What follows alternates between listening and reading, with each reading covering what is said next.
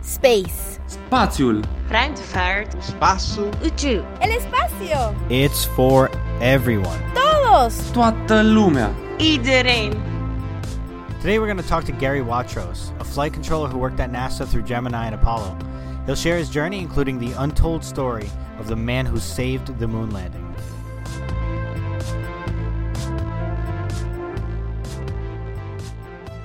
Welcome to the Space for Everyone podcast. I'm your host, Brian Ramos, and on this podcast, we're typically going to be talking international interdisciplinary space. That means we're going to be looking at projects from different countries, and we're going to be looking at unique aspects of the space industry. However, on this episode, we're going domestic. We're talking Apollo, we're talking Gemini program, and we're talking to Gary Watros, who was a flight controller during these two programs.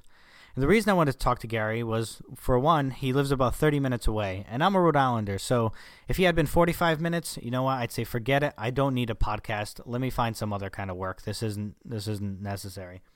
However, the real reasons I wanted to talk to Gary were, for one, he had this great story about a gentleman who solved a problem that essentially saved the moon landing and went unrecognized.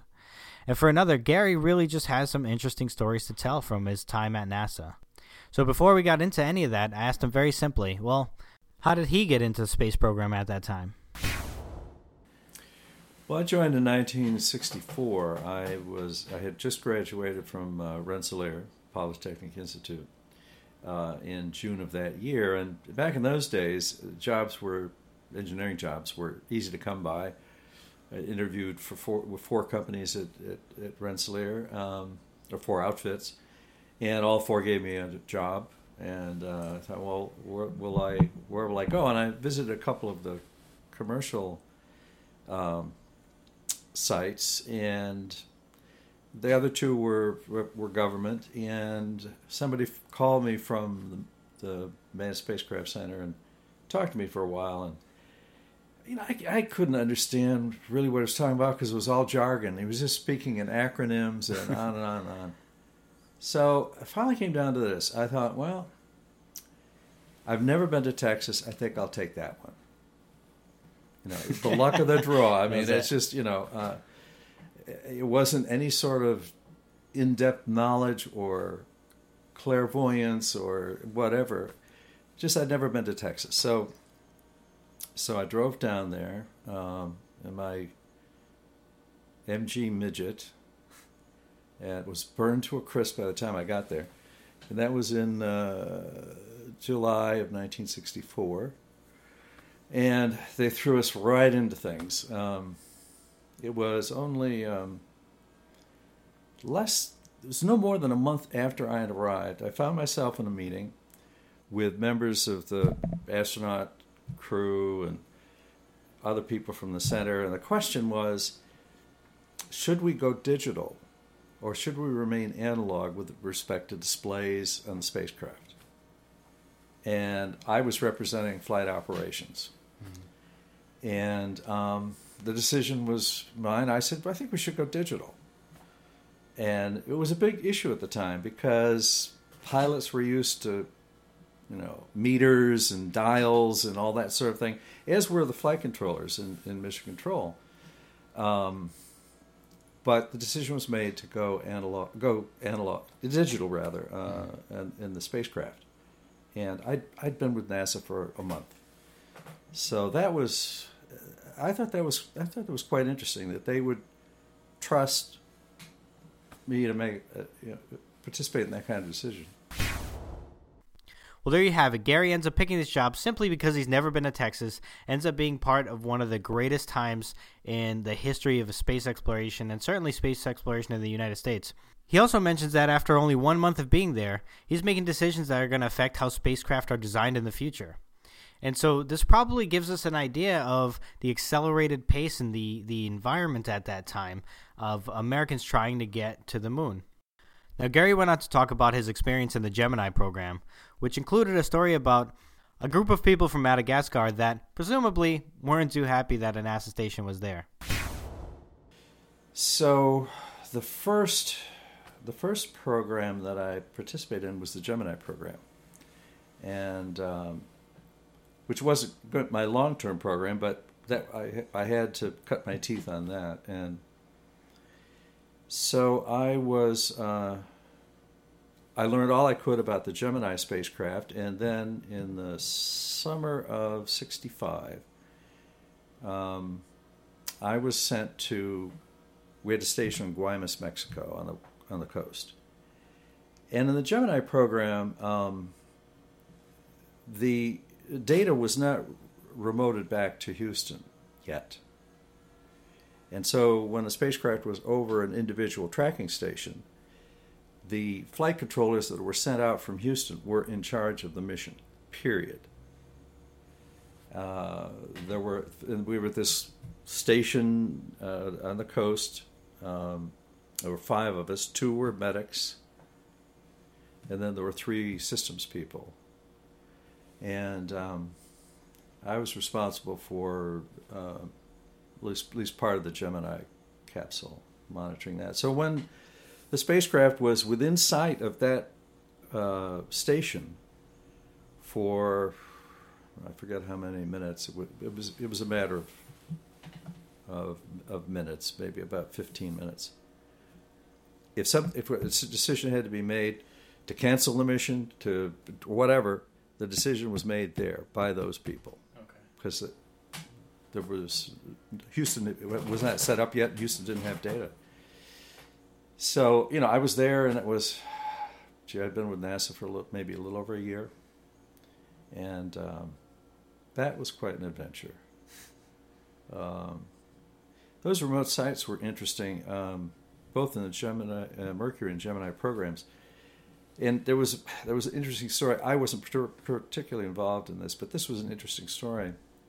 We had a station in Madagascar, on the island, and it was in remote country. And during one of the missions, I don't know which one it was must have been one of the Mercury missions, there was some sort of problem with the natives. And armed natives attacked the station. Now, this is with spears and bows and arrows, and we're talking about the frontier of technology inside the gate, and you've got native people attacking it, and guards fending them off in the middle of a space mission. I thought that was rather a contrast, a clash of civilizations. Of course. And what sparked that? I have no idea. I never knew. All right, fair enough. Yeah, I never knew. So that was the extent of my participation in Gemini. Back in my day in the office, we had to fend off bows and arrows, not just water cooler talk. I thought that was a pretty cool story. Actually, I haven't been able to find anything on what actually happened. And let me tell you, I looked hard. I went at least 2, maybe even 3 pages into my Google search. I even checked Wikipedia. I didn't actually do that. Anyway, if anybody actually knows something about this, or even a different sort of scenario that has to do with these old NASA stations, please reach out. I'd love to actually hear a little bit more and hear what the story was and what the issue actually was. Our conversation continued with me asking Gary, what was it like being in mission control during the moon landing itself, and what was that feeling like, just finally accomplishing what they had set out to do? Well, one of the things I find interesting is that we were so immersed in the job that we had to do, and confident in our individual and collective abilities, that it never dawned on me, and I don't think it dawned on much of anybody, that we could fail. Gene is misquoted as saying failure is not an option. But that was the attitude. We didn't even think of failure. Yeah. And we spent a lot of time prior to the Apollo program and in between each of those missions creating what we called mission rules. Mm-hmm. And the mission rules were decisions made ahead of time in light of certain conditions. Mm-hmm. certain failure occurred, what do we do? Do Right. we switch to a backup and so forth, or do we alter the mission, or do we cancel the mission? And so we spent our time, we systems people, spent our time knowing the systems, knowing where we had instrumentation, thinking of all of the things that could go wrong. How would we know it? How would we confirm it? What would we do when we confirmed that we had a particular failure, a particular problem? And those mission rules were the basis of our decision making. And in doing those, in creating those mission rules, it forced us to really know what we were doing, really know what the systems were, how they worked, and how to recognize when something wasn't right and what to do about it. It was essentially homework. Yeah. But it meant that when you got into a mission, most everything that could go wrong had been recognized, and you had already thought about it in a calm time. What was the best thing to do? And so the mission rules were important for our training, and also to make operations a hell of a lot easier when it came in real time. And so we tried to think of everything that could possibly go wrong, but we obviously missed a few. Yeah.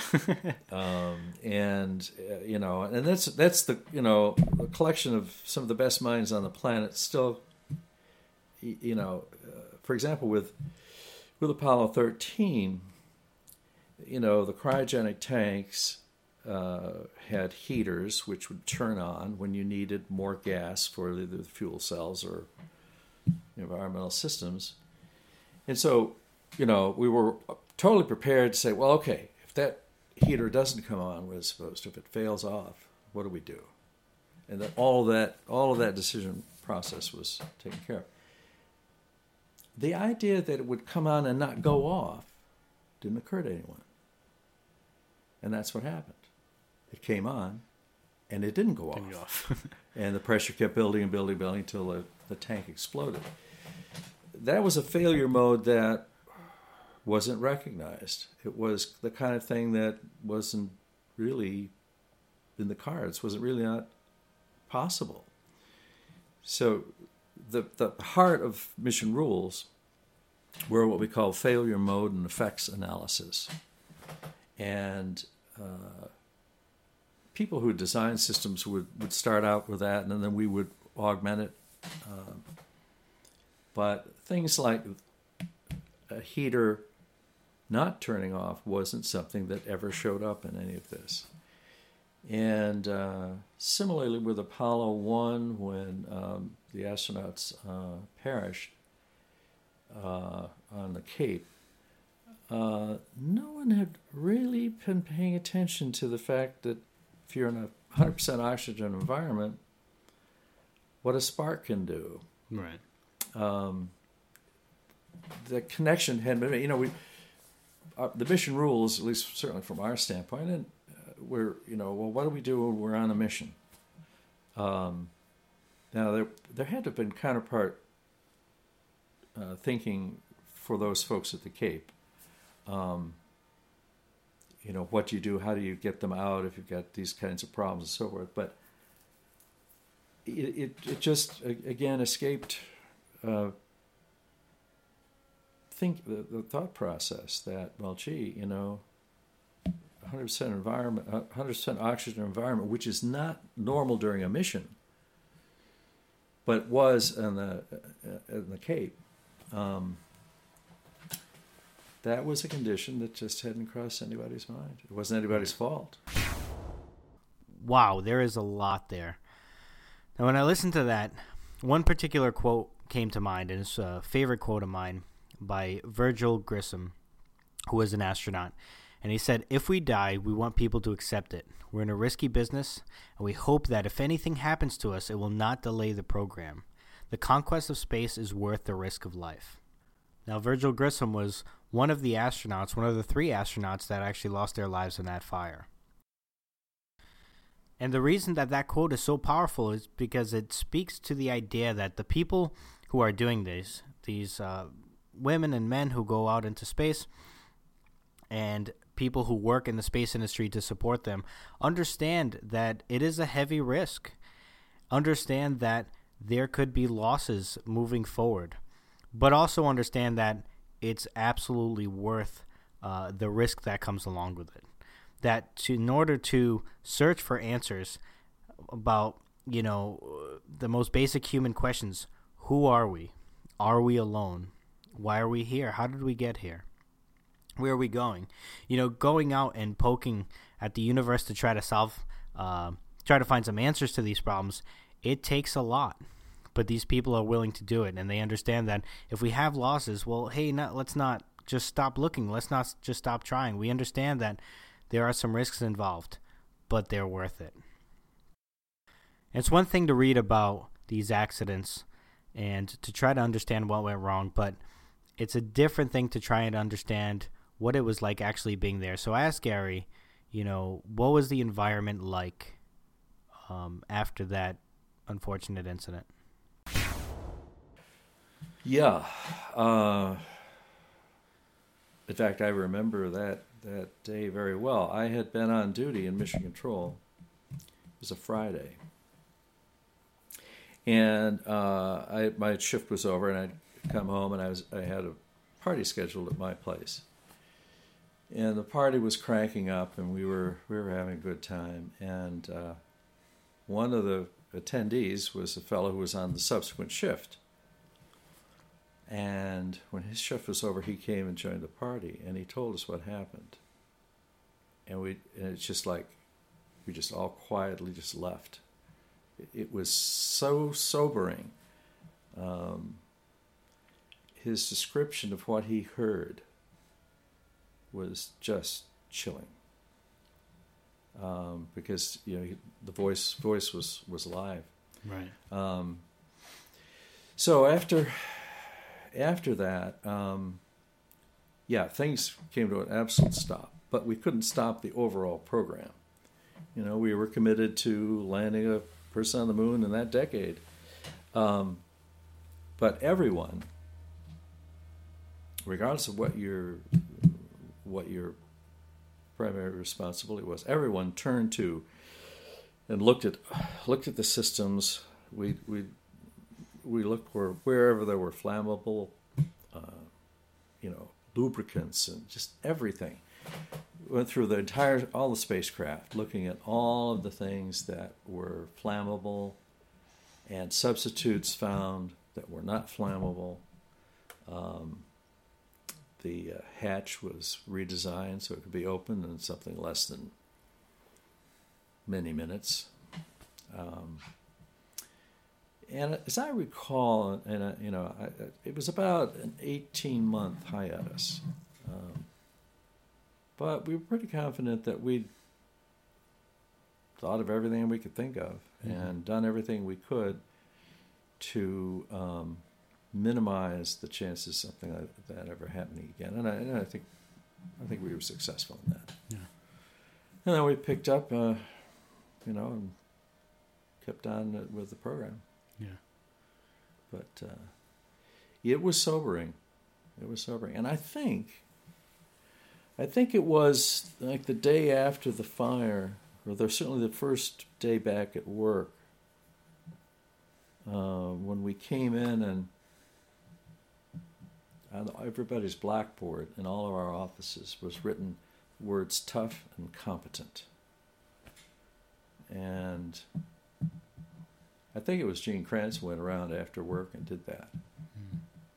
I think those are, ideals still used today, right? And Mission Support Support still part of the models. And like I said, we were not discouraged in what happened. In at least our confidence that we would land somebody on the moon in that decade, and that was not really shaken. And I said, okay, we ran into a problem. Let's get it fixed, but let's get on with the program. Let's make it happen. Right. And so we did. Tough and competent. I love that. I'd like to think that I'm pretty competent. Tough is maybe more of a stretch. I think, just a couple days ago, I watched American Idol where this deaf girl sang a song, and I think I cried like a baby for about 10 minutes. You know what? I'm not ashamed, okay? I'm also allowed to have feelings. Anyway, I really appreciated this idea of failure is not an option that kept coming up, because it wasn't just a phrase, but it seems like through Gary's words that really was, the feeling in these group of people. It was this idea that not can we do it, will we do it, but okay, here's the next problem, how do we solve it? Here's the next challenge, how do we get past it? And so I had to go ahead and ask him, well, where does this phrase come from in the first place? Well, as I understand it, in the filming of, I think it was the movie Apollo 13,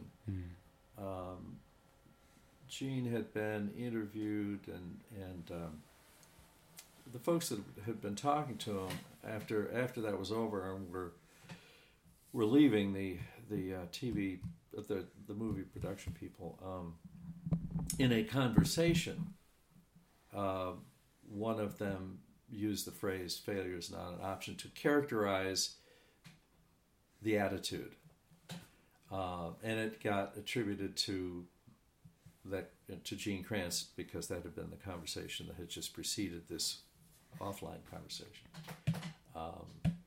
But certainly it's something he would have said, and he has said it since. Mm-hmm.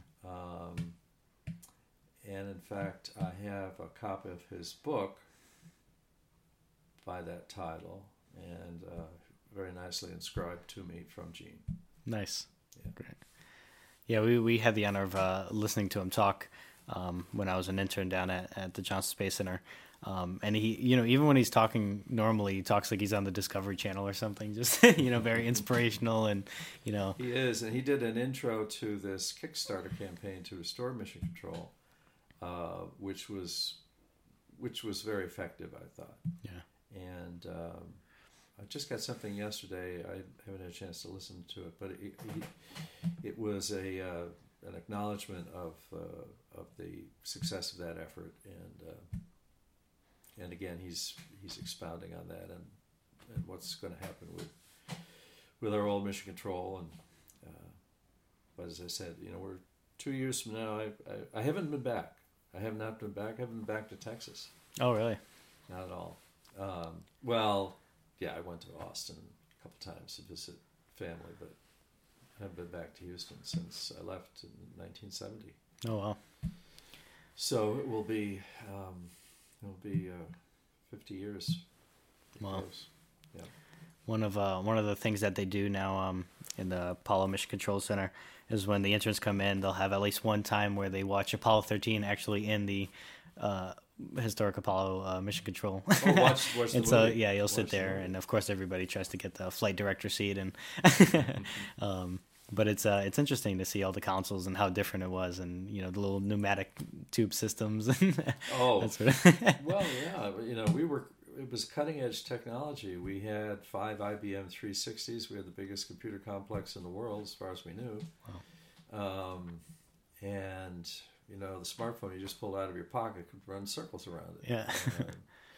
And if you've seen the movie Hidden Figures, I came on just as that era of manual calculation of all these things had then been turned over to the big machines. So I came just as the movie ended. That's when I walked in the door.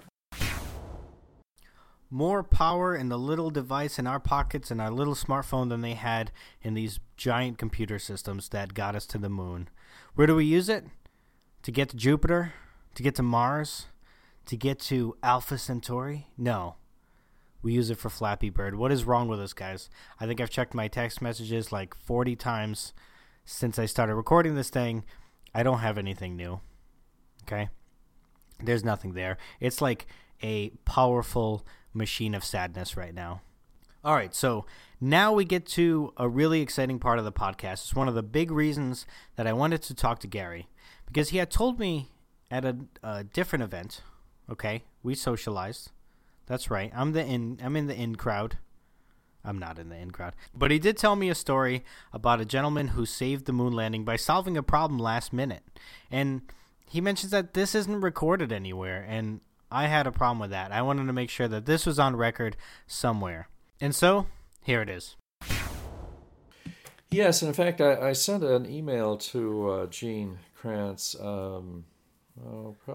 probably a year ago about this, because I wanted, in the telling of Apollo 11, there are people like Steve Bales who called correctly the computer error as a misread, and that we could continue the mission.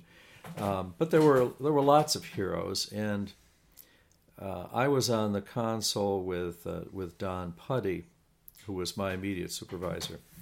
We were manning the lunar module, environmental control, electrical power, communications console, and in the mission rules that I had talked about earlier, one of the important things that determined whether or not we could continue during the descent phase was the availability of information, availability of data. The data was transmitted through a steerable antenna, high-gain antenna, back to the Earth. But the mission rules, as we worked them out, said that we had to have data on systems at certain points in the descent. If we didn't have the data, we had no idea if anything was going wrong or whatever, and we would have to abort the mission. And there was a window during the descent phase where we could have limited data, but once we got to a certain point, we had to have data for the landing phase. And as we approached that point, that go, no-go point, which said, according to the mission rules, if we don't have data at this point, we have to abort. We cannot land. I'm watching it, and Don's watching it, and we don't have the data. We don't have data. It's in and out, and then it's mostly out, and then it's all out. And we have come up to the point which in our mission rules say we have to abort. And I don't know where Don got it from, but Don said, rotate the spacecraft 30 degrees. That was immediately relayed to the capsule communicator, which is the astronaut on the ground, and immediately relayed to them. Rotate 30 degrees. We had never come up upon this before. Mm-hmm. We had never really, there were failures that we knew, which would mean we wouldn't have data. We didn't have those failures. We just were not getting data. And so Don said, rotate the spacecraft 30 degrees. And without question, that command was passed to the crew, and they rotated. What happened then was that apparently part of the, as you're coming down in the descent phase, and you're looking actually at the Earth through the landing structure of the lunar module, apparently the structure was in the line of sight between the steerable antenna and the Earth. And by rotating 30 degrees, it opened the window back up to get the data through to Houston. And at the critical moment, we were ready to punch out of there, the data came in, and it stayed solid from there on down. And Don saved the mission, but he never was given credit for that, and he never sought credit for that. But I relayed that to Gene about a year ago. I didn't hear back from him, but I wanted. Don passed away more than 10 years ago. Wow. But I wanted that on the record. Yeah. Because that wasn't. I read Gene's book on Apollo 11, and it wasn't in there, and so I wanted it on the record. Yeah. And what was Don's full name? Don Puddy, Puddy. Don Puddy. Don Puddy. Yeah, and this is one of the crucial reasons I wanted to talk to you and hear these stories, because I imagine that there's a lot of individuals who, were very important in making these, milestones possible that aren't always recognized. The whole team, I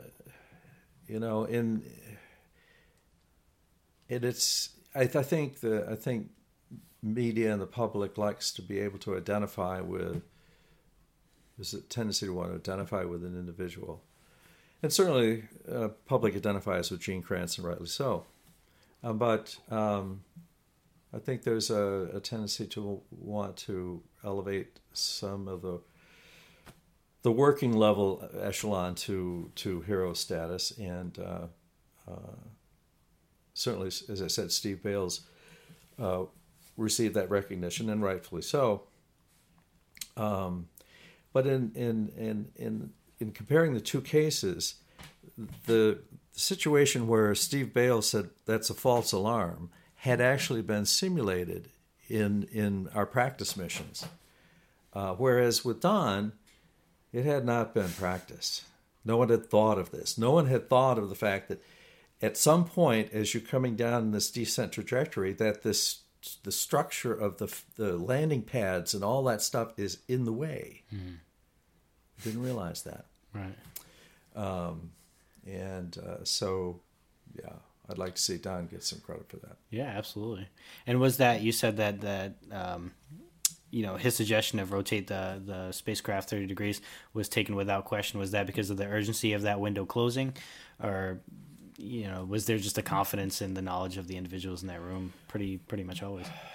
I think there was basically confidence that if somebody was clear and said something, and that that person was believable, because we were the best and the brightest, to be honest, and the urgency.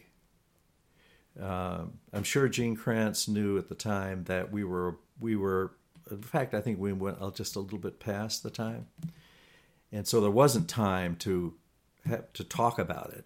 Mm-hmm. And so it immediately was relayed and immediately done, and it saved the mission. That's incredible.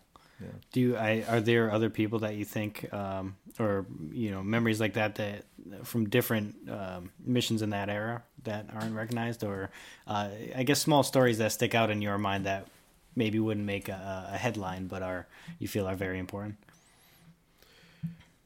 Well, I think of Apollo 13, and I think of the movie, and I think the movie did as good a job as you could expect, relaying what went on and the seriousness of it all. But they took poetic license and needed to. In Apollo 13, there's sort of like a number of us are sort of coalesced into a figure. And it was in the part where they're wrestling about how to use the CO2 cartridges, the ones that scrub the CO2 from the oxygen. Use the ones that we had a lot of in a system that they weren't designed for, the square peg and the round hole. Mm-hmm. And it was a bunch of us around a table kicking things around, which was coalesced down in the movie into pretty much an individual. But it really always was about a team, and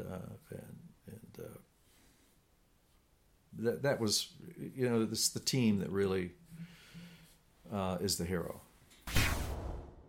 Well, there you go. That is how Don Puddy saved the moon landing. I think that these kinds of stories are really important to put down because, every time I look at some space news article or space news website, rather, there's another person from this era that has passed. And with them goes so much more. It comes all this knowledge, all these stories. There is so much there. So I was really happy that Gary was able to share this with me. And when you're listening to the story, it's easy to get lost in kind of the details. And you say, well, data coming back. We didn't have data coming back. Well, what's the big deal? In a space mission, data is very important. That's all the information that's coming back to you. It might be information telling you something about the astronaut health. It's communication, which is, your tie down to the ground team, basically down to your landline. It's your ability to communicate with a spacecraft in some cases. And so Don Puddy was able to recognize a problem, understood it so well that he was able to recognize that, know what the corrective action would be, say it confidently, and make something happen to, enable our astronauts to land on the moon. And that takes a lot of guts. That is tough and competent to be able to go ahead and say, this is the problem, try this, right? I mean, to be that decisive. The other day, I was trying to decide whether I wanted to eat a slice of pizza or bake a pretzel. And that took me a good 20 to 25 minutes. And you know what? I think I finished that pretzel and I dwelled on the fact that maybe I hadn't made the right choice. Okay? Making decisions under pressure. And let me tell you something. There's nothing easy about deciding between pizza and a pretzel. Making decisions under pressure when, in this case, you're talking about astronaut lives. You're talking about, are you going to be able to accomplish this thing that the entire country has been kind of pushing forward in the last decade that you've been responsible for? Making that decision under that kind of pressure takes an absolute tough and competent individual, and I'm very happy, I'm very honored to know this story about Don Puddy. So please do not forget that name, Don Puddy, hero of the moon landing. Absolutely incredible. A story worth telling, a story worth remembering. Now, Don Puddy went on to be a flight director, and was actually the flight director for the first space shuttle mission.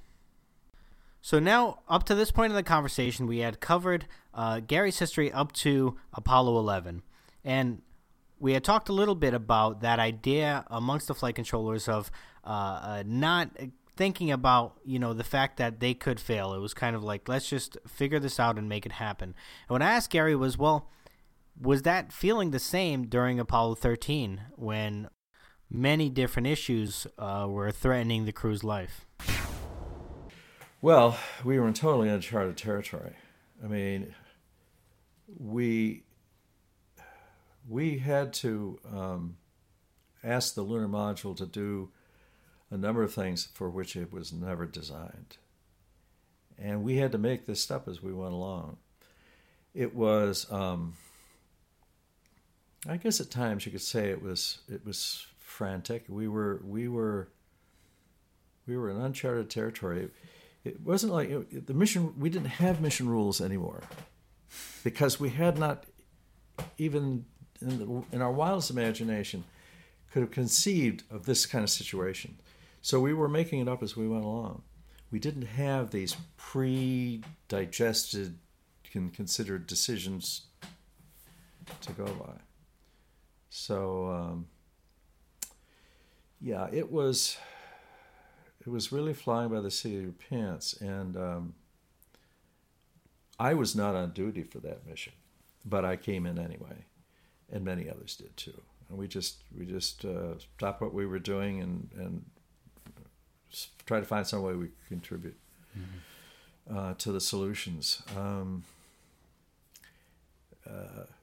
To use the lunar module first, use its descent engine, which was supposed to, land it on the moon, to use that engine to break out of lunar orbit, pushing the command and service module. A, it wasn't designed for that. B, we never even thought about how, that was the only thing we had to do it.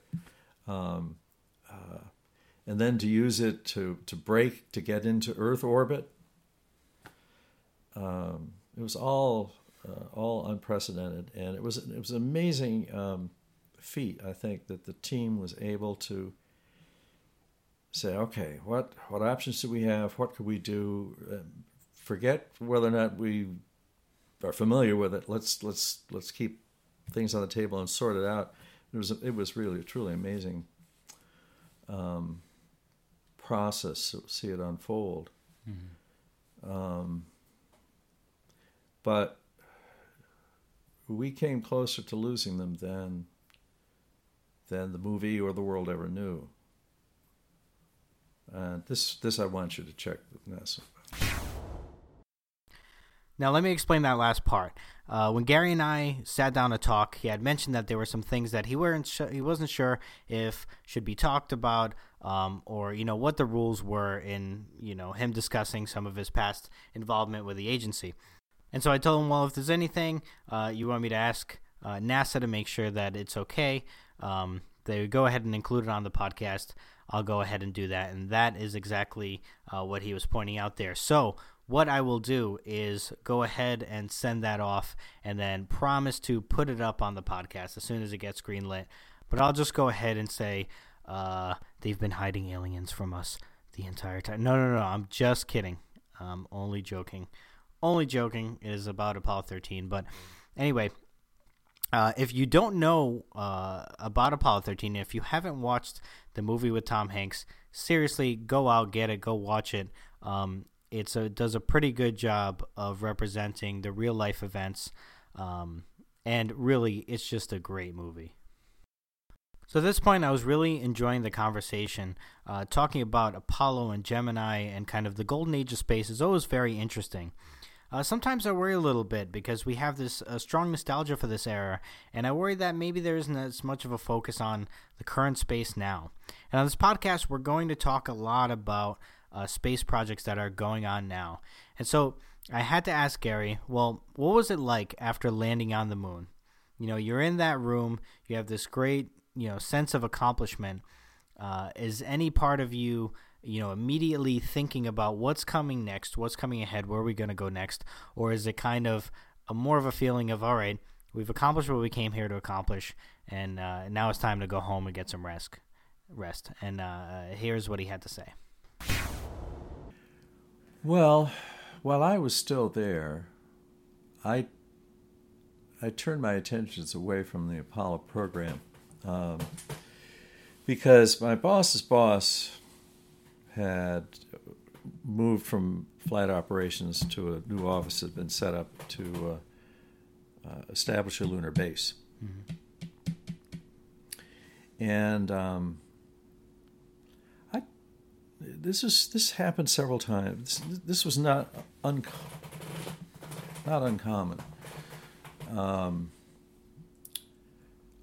I wasn't asked to, but I took a look at their plans. And I wasn't in their office. I was still where I was in flight operations. But I looked at what they were planning, the base and so forth, and I did some calculations on what it would take once they'd established it, what it would take to just keep it going. Mm-hmm. And with the size of the base, the number of people, and how much food and oxygen and supplies and so forth they needed, I calculated that we would have to launch the Saturn V every other day, I think it was, or every other week, in order just to supply that. So I wrote this up and I sent it to them. And they said, oh my God, you're right. Yeah. We can't do this. And shut the office down. Wow. So, and now there's lots of talks about moon base and Mars base and all that. What are your thoughts on that? I'm not convinced that a lunar base buys this much of anything. And I know logistically it's a lot of work to keep anything of any size going on the lunar surface. I'm not convinced. I think if you're going to go, you have to plan on going to Mars. I think it would siphon off too much time, too much money, too much attention to have a base. And I don't think the base itself merits much. I'm not convinced. I'm with Buzz. So you say go right to Mars. Yeah. Now you notice a couple things about that clip. For one, at a certain point, you can hear me dying, which is to say that I was losing my ability to exist on this Earth. Actually, I just had a cough. And Gary's great, so he just kept on trucking through, continuing to tell me interesting things as tears were rolling down my eyes. I like that he talked about the moon base being something that, maybe would be too expensive and pull too many resources. So let's just go to Mars instead. And I love that because, no part of that was let's stop exploring. It was just like, let's pick the destination that makes more sense to go to.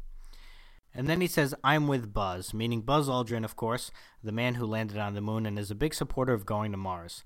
And he didn't stop there. He continued on to share some stories of times he spent with Buzz Aldrin. One of my fond recollections is a day I spent with Buzz Aldrin.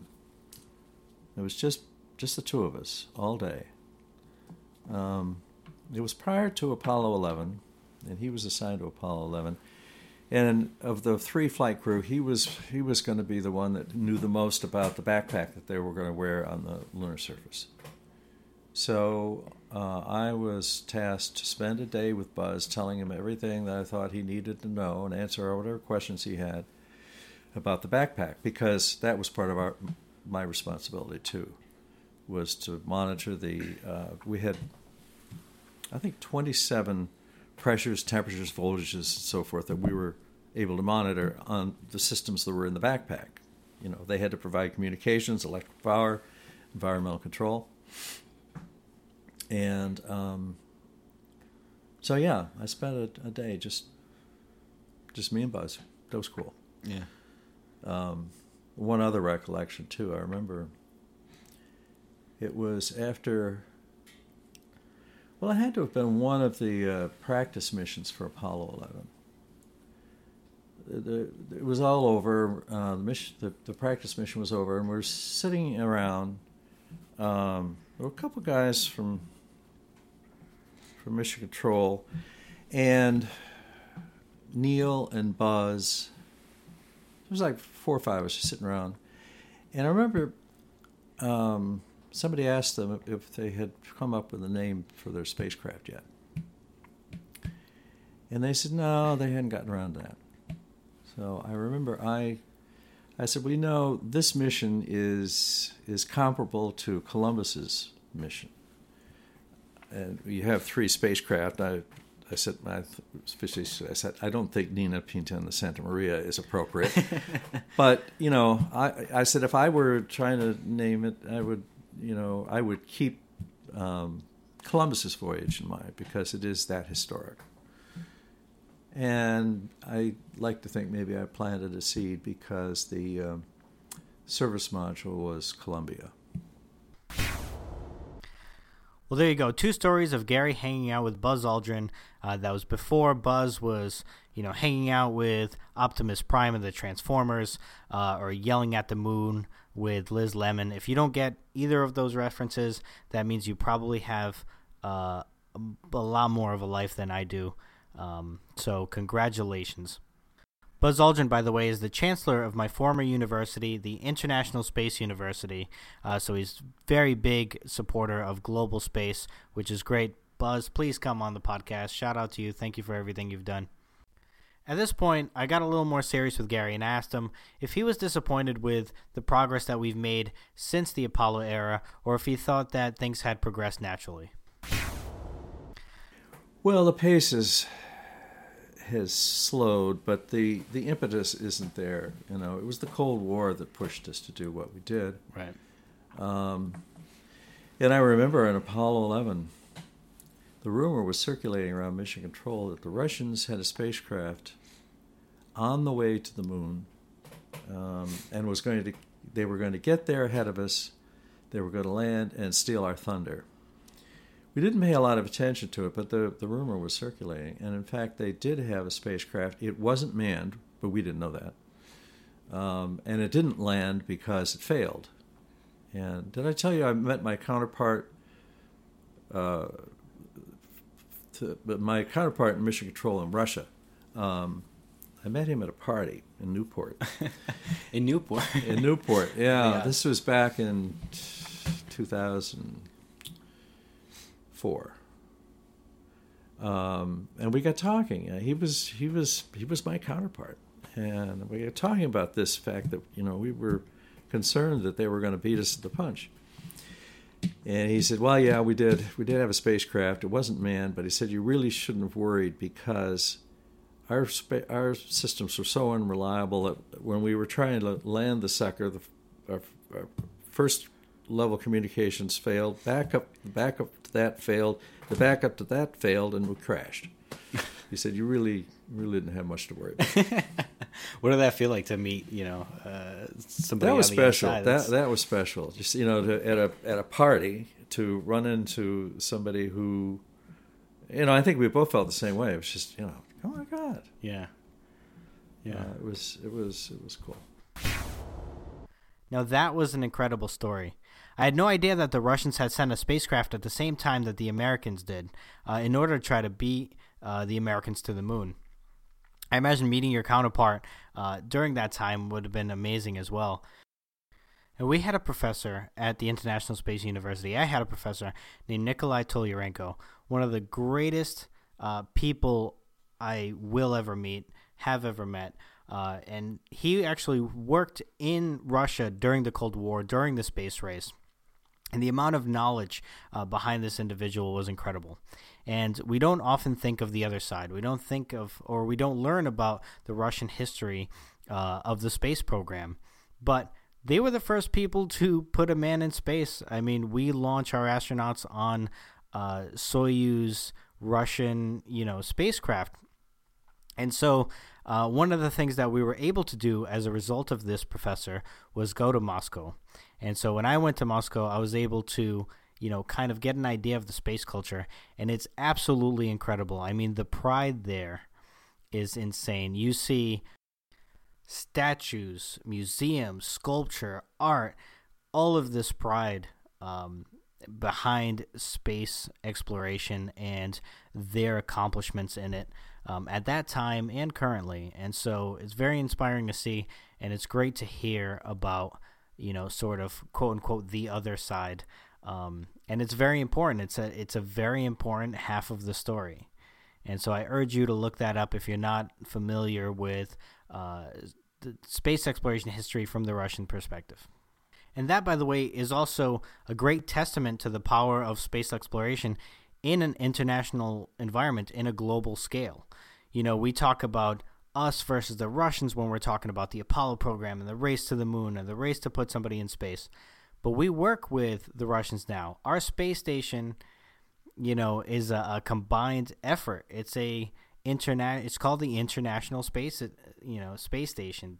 These are not our competitors anymore. These are people that we're cooperative in space. And space can be a place that can bring different countries together, can allow us to work together in something that's positive, in something that requires coordination, and is something that really is, about human nature, about, up there on the International Space Station, there are no borders. You don't see borders from space. You don't see those divisions. And so it's really a testament to how space can bring us closer together. Now, nearing the end of our conversation, Gary started talking a little bit about, what would it really take to top the moon landing? Well, to some extent, it can't be that level. It would have to be something like a Mars mission. Yeah. And in that case, a strong international effort that the whole world is behind that could rival that. And that may well happen someday. I probably won't live to see it. But I think it has to be something of that magnitude. And if you're lucky and you're part of that, then there's glory to be had. Yeah, yeah. It's nice to hear you say that it should be an international endeavor. And I remember Chris Kraft speaking to us, and he said he was speaking about the International Space Station. He said, "Look, the reason we pitched it as an International Space Station is not because necessarily we needed it to be international, but because we were so used to programs being canceled, and we knew that this was a way that we would have political pressure and funding and things that would keep the thing, keep the thing flying. So there was this practical side in addition to space, should be an international endeavor for human reasons as well. But I've never forgotten that. To keep that in mind. Yeah, I hadn't really thought about that, but he is right. It's there is an impetus not to let down, in your international obligations. However, as our current president shows, you can pull out of anything, like climate change and that sort of stuff. But yeah, there is that international obligation, which even that is hard to compete with the kind of intense pressure that the Cold War had on the United States. I mean, we were willing to spend whatever it took to beat them at whatever. Right.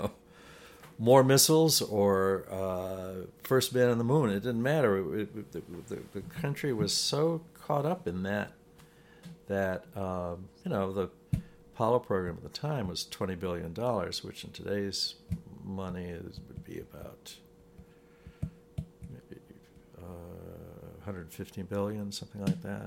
It was a big ticket item, but money wasn't an object. Yeah, it was, we were going to beat those Ruskies, right? I remember in 1957, my mother coming into my bedroom. I was 15 at the time, and she said, "The Russians have put a satellite in orbit." She woke me up to tell me that. Oh my God. That really shook us up. Yeah. Shook the whole country up. That's crazy. Yeah, that's interesting. Even when I did my internship there, that you have a sense that some things are left over because they'll say, okay, JAXA, ESA, the Russians. Anytime you talk about, it's never Roscosmos, it's always the Russians are doing this and the Russians are doing that. And I think that's probably something that's kind of left over throughout the years. There's still some of that. Yeah, there's still some of that. I have to say I agree with Gary. Let's get ourselves somewhere else, like to Mars, and let's do it internationally. It's really important to leverage that, not just because it's smart, because you have more resources, more knowledge, different ways of tackling problems, political pressures, and all these practical reasons, but because, again, we're answering questions that are very inherent in human nature and being alive, and that that simple fact makes it a journey that is not just about Americans or Russians or Europeans. It's about every living person on this earth. So let's do it together. Gary ended our conversation by telling us about his exiting and bowing out of NASA. I knew at the time, I knew after Apollo 11, I knew it was going to become bureaucratic. It was going to become the nation and the world's attention wasn't going to be riveted on this. And I didn't want to stick around, and that's why I left. I knew it was going to be budgetary concerns and on, and so I left on purpose. Most of my colleagues, many if not most, stayed and retired from there, and they had good careers and I'm sure enjoyed even after the height of the glory was over. I kind of likened it to a prize fighter and quitting boxing when you've won the crown and not just hang on, and it's a time that's just not going to be repeated. Right. This is the first time that humankind had put one of their own on a foreign body. There's never another first like that. Never another first like that, indeed. And I got to tell you, I really enjoyed this conversation with Gary Watros. I hope you did as well. I feel like I learned a ton, and I could sit and listen to him talk forever. We learned about Don Puddy, a man who saved the moon landing, somebody who deserves to be remembered. We learned a little bit about the Russian space program. We learned a little bit about experiences in Gemini. And really, there was so much. We even continued the conversation a little bit off mic with some Apollo era pranks and really some great things. So I'm really appreciative in the time that he gave to this podcast. We're going to end now with some final words from Gary. I appreciate the opportunity to be able to tell some of my tales. Yeah, definitely. It was a time. Thanks for joining us on the Space for Everyone podcast, where we talk about international, interdisciplinary space. I hope you had a good time. Please listen in next time. My name is Brian Ramos, your host, signing off.